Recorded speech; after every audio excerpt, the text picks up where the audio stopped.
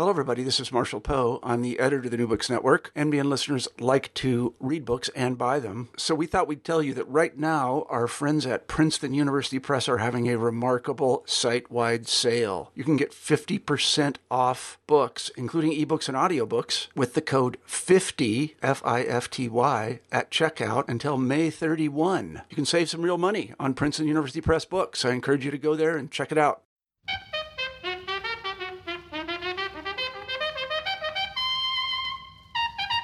Welcome to New Books in African Studies. I am Beke Ukelina, your host. My guest today is Professor Nick Cheesman. He is a professor of democracy at the University of Birmingham and was formerly director of the African Studies Center at Oxford University. Professor Cheesman will be speaking to us today about his new book, Institutions and Democracy in Africa: How the Rules of the Game Shape Political Developments. Professor Cheesman, welcome to the show. Thank you very much. Could you please begin by telling me a little bit about your research background and how you became interested in studying African democracies? Well, I've been working on Africa for about 10 years now. I wrote my PhD on the one-party states of Zambia and Kenya, and one of the questions I was interested in there was how did the one-party states set in motion kind of a form of politics that then characterizes these countries today. So the interesting question with Kenya and Zambia is you have two quite similar one-party states, and yet in the Zambian context, it seems to contain ethnicity to some extent and then lead to a more productive and democratic single-party regime. Whereas in the Kenyan context, you see this intense multi-party competition, high levels of corruption, and then, of course, you get a multi-party system under Daniel Moi that is highly repressive. And so the two countries look very different at a number of moments in time. And so that got me interested in a number of key questions which also animate this book about the way in which political structures shape political developments, the way in which the interaction between social structures and political structures, between the informal and the formal, actually shape the way that politics plays out. But one of the things I was always really interested in was this question of when do political institutions actually matter? And one of the things it seemed to me, looking at the one-party states, was that the structure of those institutions did matter. They actually shaped the opportunities for presidents. They shaped the opportunities for the political leaders. And as a result of that, they actually played a really important role in shaping the kind of leaders and the kind of parties that emerged. And so I was always resistant to the idea that African politics was institutionless, that we could treat Africa as if it didn't have any institutions at all. So I always had in the back of my mind the idea that one day I wanted to write a book about why formal institutions like legislatures and political parties actually matter more than people think they do when it comes to Africa. Thank you. And you see this charge that African states are strong societies with very weak states, or that they lack meaningful formal political institutions, as you've just mentioned. And your book addresses this charge. Could you say something about this critique of African states and your challenge of this view? Sure. So I think many of the listeners will be aware of some of the kind of classic statements of this point of view. I mean, perhaps the most famous would be Shebal and Delos's book, Africa Works, which really makes an argument for Africa being institutionless. Effectively, the formal institutions we see are kind of chimeras, they're images, they are ghosts, they don't really reflect underlying reality. And on the basis of that kind of analysis, what Shebal and Delos tell us is we shouldn't be studying institutions, we shouldn't be looking at Africa through the lens of institutions. We should be studying, subterranean social networks, personal ties, patrimonialism in different formats, and so on. And so they encourage us away from kind of formal politics, formal institutions, and towards a set of other issues that are, no doubt very interesting. And they kind of wrap that up with a methodological claim about how we should study Africa, so how we should think about Africa and how we should study it. And without wanting to kind of disregard all of the insights of that literature, because there are, of course, a number of good points there about the fact that African states are often weaker in a lot of different empirical ways we can measure them than states in other parts of the world. What I wanted to do was argue back against that. I want to argue that actually if we try and study Africa without thinking about institutions, we miss so much of what is going on. And there are very simple ways of making that point, one of which is to talk about the number of states in which presidential term limits have now been consolidated and institutionalized. And the fact that in those countries, presidents don't get to rule for as long as they want anymore. They have to step down when presidential term limits are expired. Nobody in Kenya believes that President Uhuru Kenyatta will try and serve beyond his 2-term limit when his current term in office ends.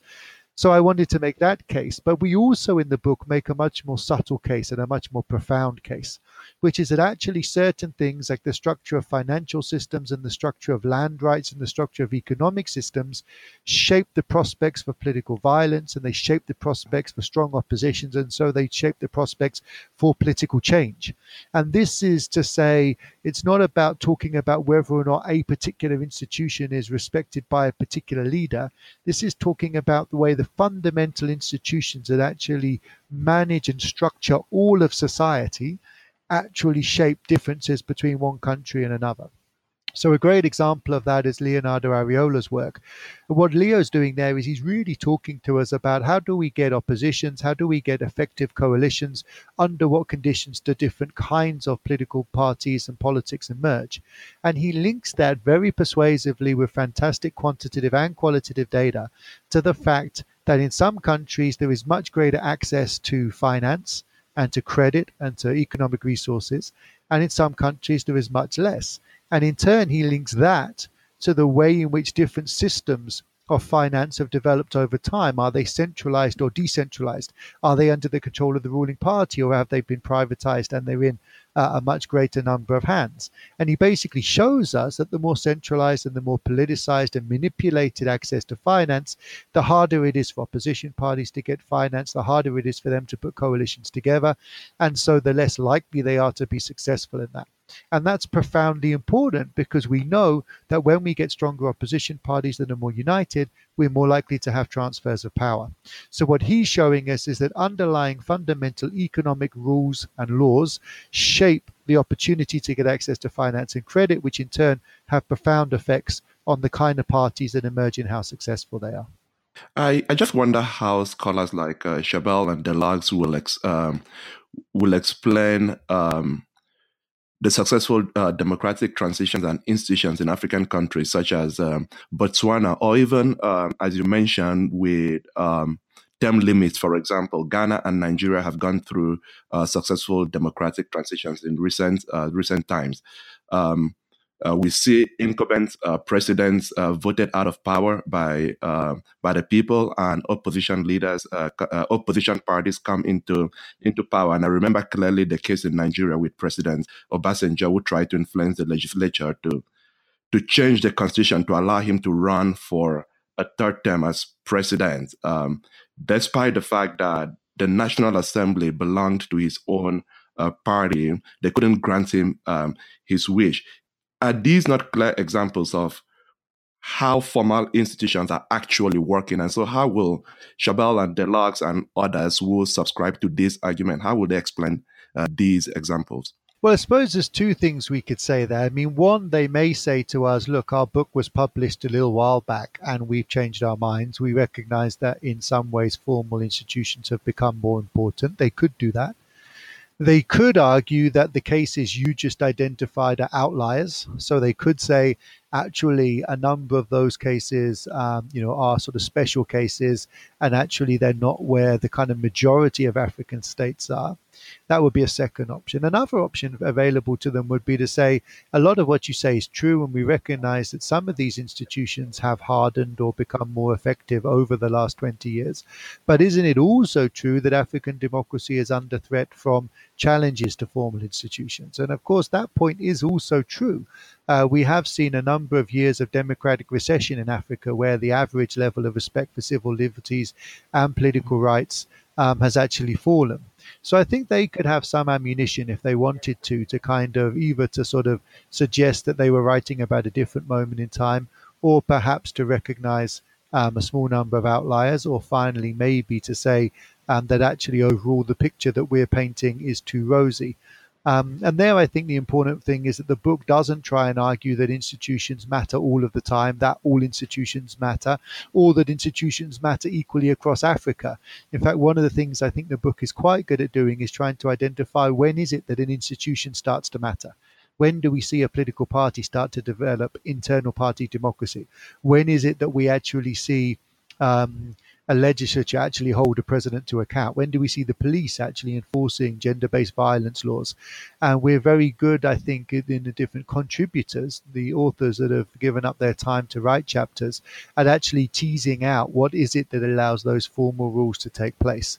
And I think that's really the exciting bit of the book for the future, that it lays clear a potential new research agenda where we can actually start to talk in a more sophisticated way about under what conditions do formal institutions actually start to determine political outcomes. And the different essays in the book, they speak about both formal and informal institutions. So in what ways do these two institutional forms shape and strengthen each other? For example, how can informal institutions strengthen, let's say, the legislature or judiciary? Thanks. Yeah, so it's important to make it clear for our listeners what a formal institution is and what an informal institution is. So when we're talking about formal institutions, it's those kind of bricks and mortar, big democratic institutions. We're talking about the legislature, political parties.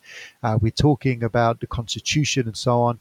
And when we're talking about those informal processes, we're talking about kind of social norms, personal networks, the kind of things that in the African context have often been referred to as neo-patrimonialism.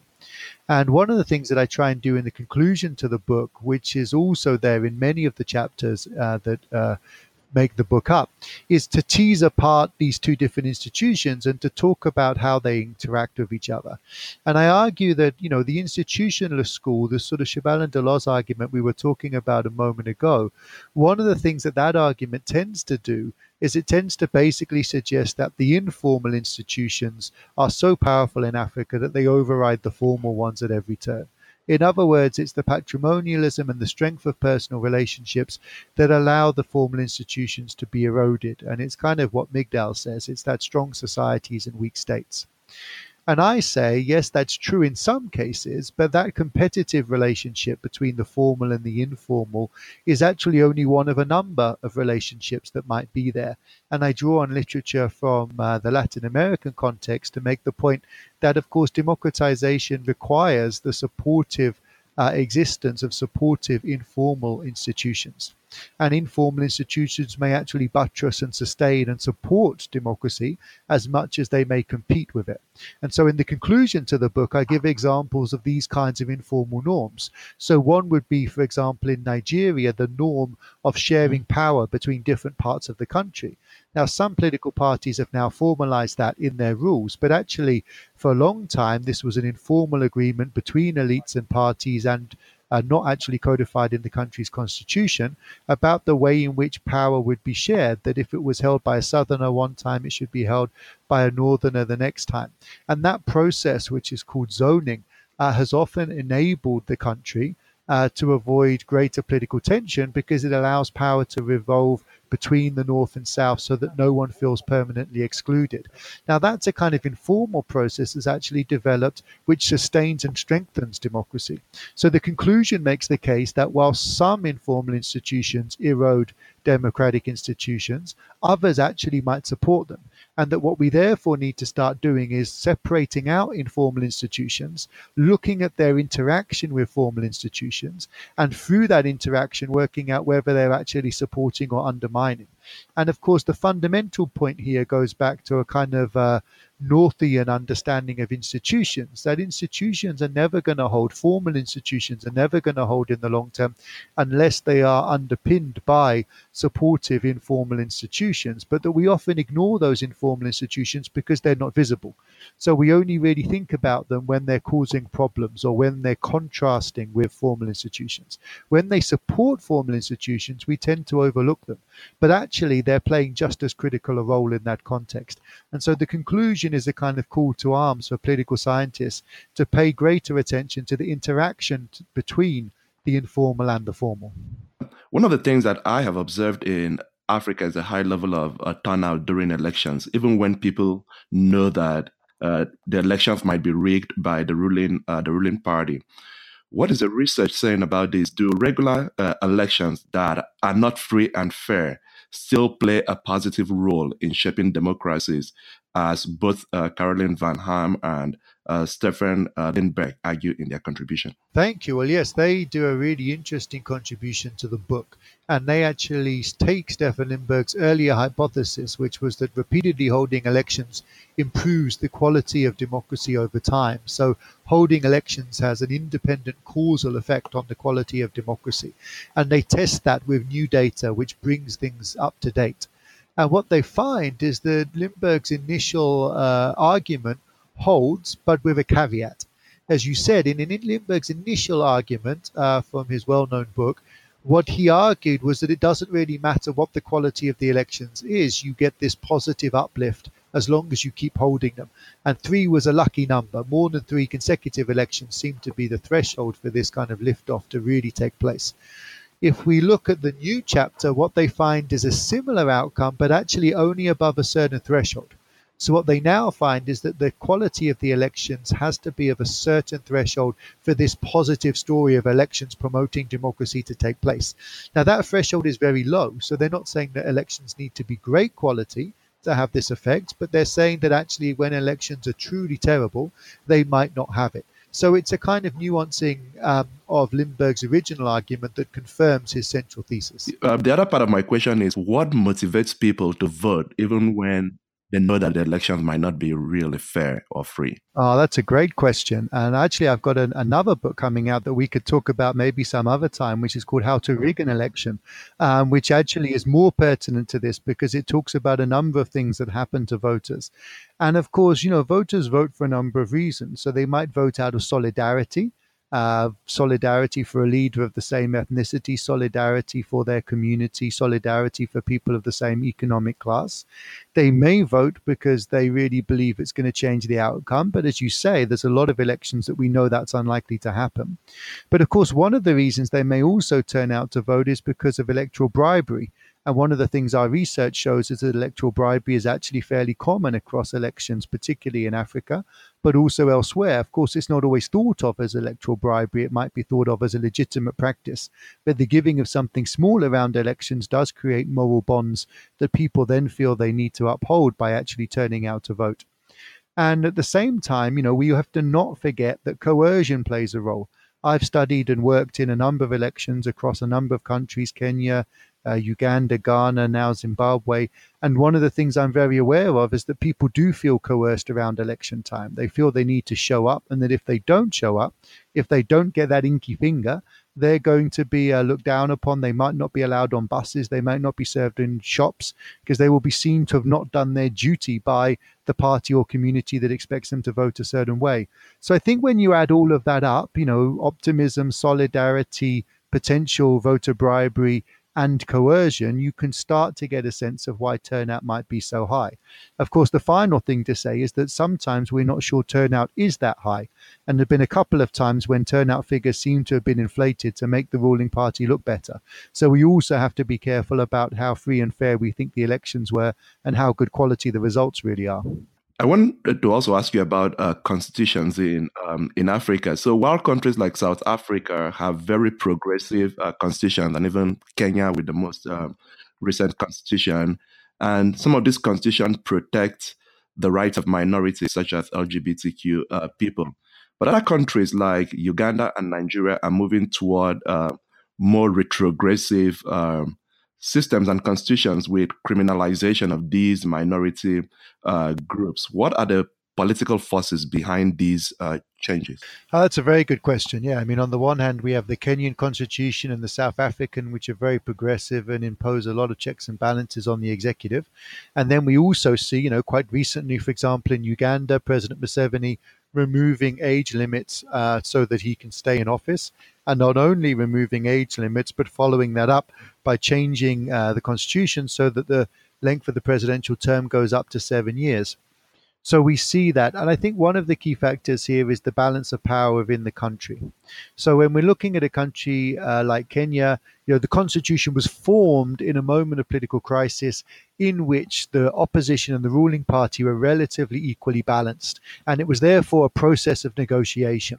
So there was only so much the ruling party could get away with, there was only so much the opposition was prepared to accept. And so although constitutional changes in Kenya have still tended to favour the ruling party overall, we saw a lot greater degree of compromise, and that 2010 constitution, because of that compromise, could then build in civil society voices and support from the international community for more progressive elements. When we move away from that more balanced political spectrum and perhaps a greater degree of open sort of political space to somewhere like Uganda or Rwanda, where the ruling party is highly authoritarian, where it dominates parliament, where opposition parties are fairly weak and fragmented, where high levels of coercion mean that civil society groups can't really operate, we don't see those kind of bargaining processes over constitutions all of the time. Sometimes we see the constitution being pretty much amended by the ruling party and forced through with the great use of repression and the control of the media and the bribery of MPs. And into that context, it becomes much more difficult to ensure that the Constitution respects minority rights and restrains the president. So I think it's those two very different political contexts that give rise to those very different constitutions. And one of the things that's worth thinking about is, whether in Africa we are moving towards a situation where African states look fairly similar in terms of the levels of democracy and the constitutions they have, or whether they're actually moving further apart. And one of the things that I've done in some of my newspaper columns is to actually argue that we're seeing a very big democratic divergence in Africa, that some countries are becoming more democratic over time and really consolidating, and some countries are actually reverting to a more authoritarian context, and the gap between those two sets of countries is actually growing. And so it doesn't make sense to speak of, one Africa or African politics or African democracy. There are, in a way, two or three sets of states that are in very different places and moving in very different directions. Yeah, so even when the constitutions provide rights to different groups within a country, but if there isn't a judiciary that is strong, those rights might not be enforceable. But very often, in some of the judiciaries across the continent, they don't really function as they should, right? From accusations of blatant corruption of judges or cases being abandoned in the docket for many years. How can judges help promote institutionalization? Well, that's a very difficult question. We've seen processes of judicial review and reform make a big difference. In Kenya, for example, a process of judicial vetting went hand in hand with the 2010 constitution and did remove some judges who were seen to have been corrupt and boosted public confidence in the process. So that process of judicial vetting can be very effective. But of course, it doesn't help if what you're doing is removing old corrupt judges but bringing in new corrupt judges. So you also need to create greater degree of judicial independence, and that means independence of sort of financial conditions, independent sets of service, and a review body that is not politicized and under the control of the ruling party. But the judiciary is also only one part of the puzzle here. And of course, the judiciary can only hear cases that are brought to it in many cases. And it can only deal with the evidence that's brought to it, because most judiciaries and Supreme Courts don't have an evidence collating capacity. And so that means they're dependent on the quality of civil society. They're dependent on civil society bringing them high quality information and evidence about important cases that they can then rule upon. So it's that intersection really between a high quality judiciary and a high quality civil society that I think is really important. And one of the problems and challenges we see in many African countries is either we see a fairly weak civil society or a fairly weak judiciary, or in some cases both. And that makes it very difficult to use the rule of law to actually constrain African presidents. Yeah. So even when you have an independent review, as you just mentioned, those boards might also be corrupted. I know that with the case of Nigeria, which I study, even agencies set up by the government, like the EFCC or the Independent Corruption, whatever the name is, those end up also being accused of being corrupt. Corruption has a big impact on institutions? Are there ways to deal with this problem? Do you think anti-corruption agencies or new state bureaucracies have some successes, even if marginal? We've seen a couple of small successes in some countries. The problem is that when anti-corruption efforts become too successful, they tend to be closed down. And also, of course, that anti-corruption drives have typically been accused of being used as a way of punishing your political opponent. So, for example, if we look at Zimbabwe now, where, of course, the coup that wasn't a coup but was a coup that removed Robert Mugabe from power, led to a new faction, the Lacoste faction, so-called, under Emerson Mnangagwa taking power. One of the things that government is accused of by some people is using anti-corruption accusations to go after some of its enemies, but not using them to go after other people who are closer to the new regime and effectively letting them off. And in that context, anti-corruption sometimes works, it's used, but it's used in a very specific way that actually is designed to get rid of enemies and rivals rather than actually to genuinely clean up politics. And that's a significant challenge. I think we have seen in a small number of countries genuine attempts to set up anti-corruption drives that have been successful and effective. And one of those, of course, that's often cited is Rwanda, where people often talk about low levels of crime and low levels of corruption in government, and that being one of the great successes of the Paul Kagame regime. And one of the things we see there is that those measures had high-level support, so support from the RPF, but the RPF also had very tight control over the political system, and so it was able to force that through. I think one of the things we see in many other countries is, on the one hand, we don't see the high level of political commitment to reducing corruption, so we don't have that sort of figure at the top forcing this through, but also we often see people who don't have as much control as Kagame. We often see governments that are split into 2 or 3 factions, and corruption is one of the ways in which those governments keep the factions happy. And stopping the corruption for one faction becomes very difficult before you stop it for other factions, and stopping it for all factions is often very unpopular. And so the fact that you often have divisions with the government and that their ability to perpetrate corruption scams is part of what they get out of being in the regime makes it very difficult then to enforce this central set of rules that everybody is going to stop being corrupt. And if you look at recent literature on places like Tanzania, but also places like Kenya, you can see the way in which the divisions within the ruling party actually make it harder to deal with corruption issues than it might be otherwise. Confidence in policing is very low in Africa, as it's mentioned in the book. I would dare to say this is not only an African problem; it's a worldwide problem. But Peace Medi, in her chapter, says that there are some successes with policing in Liberia. So my question is, what lessons can other African countries learn from Liberia? I think there are a number of things that happen in Liberia at the same time. One, there is high-level political support for dealing with gender issues better. And of course, in that context, you have Ellen Sirleaf Johnson, Africa's first elected head of state. So you have a particular political context which is supportive. 2, you have changes to the legislation that genuinely create new opportunities to prosecute more effectively. And 3, you have programs that are designed to train and work with the police force and to make them more sensitive to some of these issues. And it's all of those factors coming together at the same time that means you get movement towards a better job from the police on things like enforcing gender-based laws against gender-based violence. Now, that doesn't mean that it's perfect. It does, Peace Medi's chapter on this, an excellent chapter, doesn't argue that everything is perfect. There's a number of issues that still remain poor. Enforcement is patchy. It often actually requires people to be incredibly brave in order to do it. So she's not arguing that this is a panacea, but she is showing that when those 3 things come together, you actually get movement and a significant improvement on what was being done before.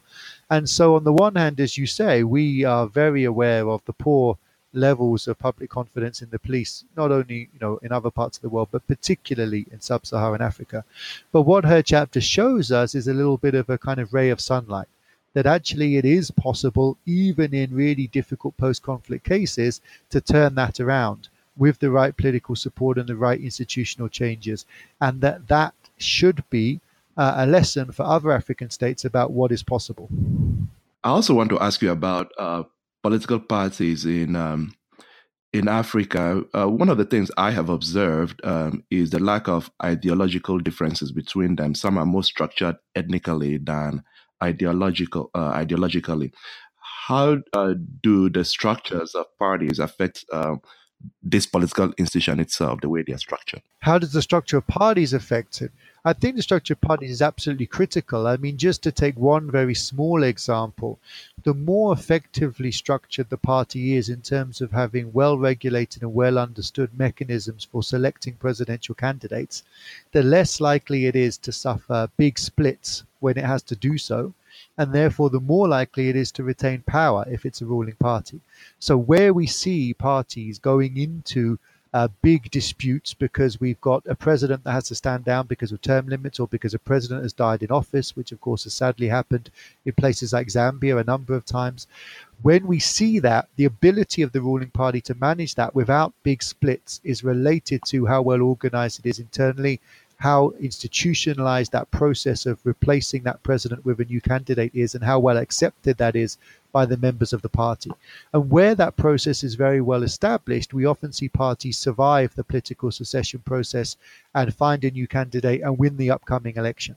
But when that process actually is very poorly understood or is very controversial, leads to high levels of disagreement, we often see one faction of the ruling party splitting, joining with the opposition and actually inflicting a defeat on what was the former ruling party at a later point in time. So the structure of the political parties and their internal capacity to manage processes like presidential succession are actually really important to the longevity of ruling parties and the prospects for opposition party success. And that's one of the ways in which political party structures can really have a big impact, not just on parties, but on politics more broadly. As someone who studies African democracies, where do you see the future of African democratic institutions? What are some countries you think might make significant breakthroughs and build stronger institutions in the near future, and why? Well, I think it's always very difficult to make strong predictions because, of course, the path of democratization, if it does occur, is never straightforward. It's never linear. You often see countries taking 2 steps forwards to take 1 step back, or 1 step backwards and then 2 steps forwards. And so, there aren't going to be countries that I think we can point to and say, they're going to have straightforward gains from now on. It's all going to be rosy. But I do think, we can see countries that have made considerable progress and keep making progress. In Ghana, for example, we know that Ghana was one of the countries in Africa that had 2 transfers of power and a more independent electoral commission. But it hadn't, until recently, actually seen a sitting president lose an election. Every election we'd seen that had led to a transfer of power had occurred when the president had stood down because of term limits. But the last election we saw that the actual sitting president was defeated. And I think that pushes Ghana again into an even stronger position in terms of the quality of its core democratic institutions and the willingness of people to invest in them and to abide by them. So I see that we've got a positive move there. I think recent movements in Liberia have been very positive. The fact that the Electoral Commission was willing to announce that the ruling party had lost. Now we have George Weah as president, so we have a transfer of power in Liberia. I think that's very positive. This is a country coming from a position of having very weak and very fragile institutions, obviously after a long period of civil war. It's not going to be straightforward. No doubt we'll see some challenges and accusations of backsliding during the George Weah presidency, but those institutions have started to demonstrate a willingness to be robust. And I think there are a number of countries like that where we can see incrementally people are starting to believe a little bit more in the institutions. One of the things that we see in the book, and this comes out of a paper by Daniel Posner and Daniel Young, is that when institutions are respected and do their job, it becomes more likely that that will set a precedent that in future those institutions will be respected. So in the case that Posner and Young give us in the book, when presidential term limits are respected by the first president, they are almost always respected by the second president. It's where the first president breaks term limits that the second president becomes much more likely to break term limits. So there seems to be, we don't have conclusive evidence of this, but there seems to be a precedent-setting effect of good practice in an important early kind of foundational moment. And so when we have electoral commissions making similar decisions, I think maybe we also see a similar kind of effect. So there's a number of countries that are moving in that more positive direction. But as I said a moment ago, it's important to note that there are also countries that are moving in the opposite direction. where presidential checks and balances are being removed, where presidents are breaking term limits or age limits, and those countries are actively weakening their institutions and moving away from that. So what I see in a way is countries where the institutions are getting stronger, but also countries in which they're getting significantly weaker. Thank you. Thank you for sharing some of that good news, because sometimes it just seems all the news coming out of Africa is really, really negative. Things aren't really working. Things are falling behind. But it's also good to hear that, there's progress being made. Institutions are getting stronger in some parts of the continent. So thank you very much, Professor Cheeseman, for your very insightful interview. I hope you come back again to speak with us about how to rig elections. Is that a title? How to rig elections? How to rig an election. Yeah, that's it. Yeah, I'd be very happy to do it. We'll make sure that happens. Thanks so much for your time. I've enjoyed it. Thank you very much. The book is Institutions and Democracy in Africa, How the Rules of the Game Shape Political Developments. Thank you very much for listening.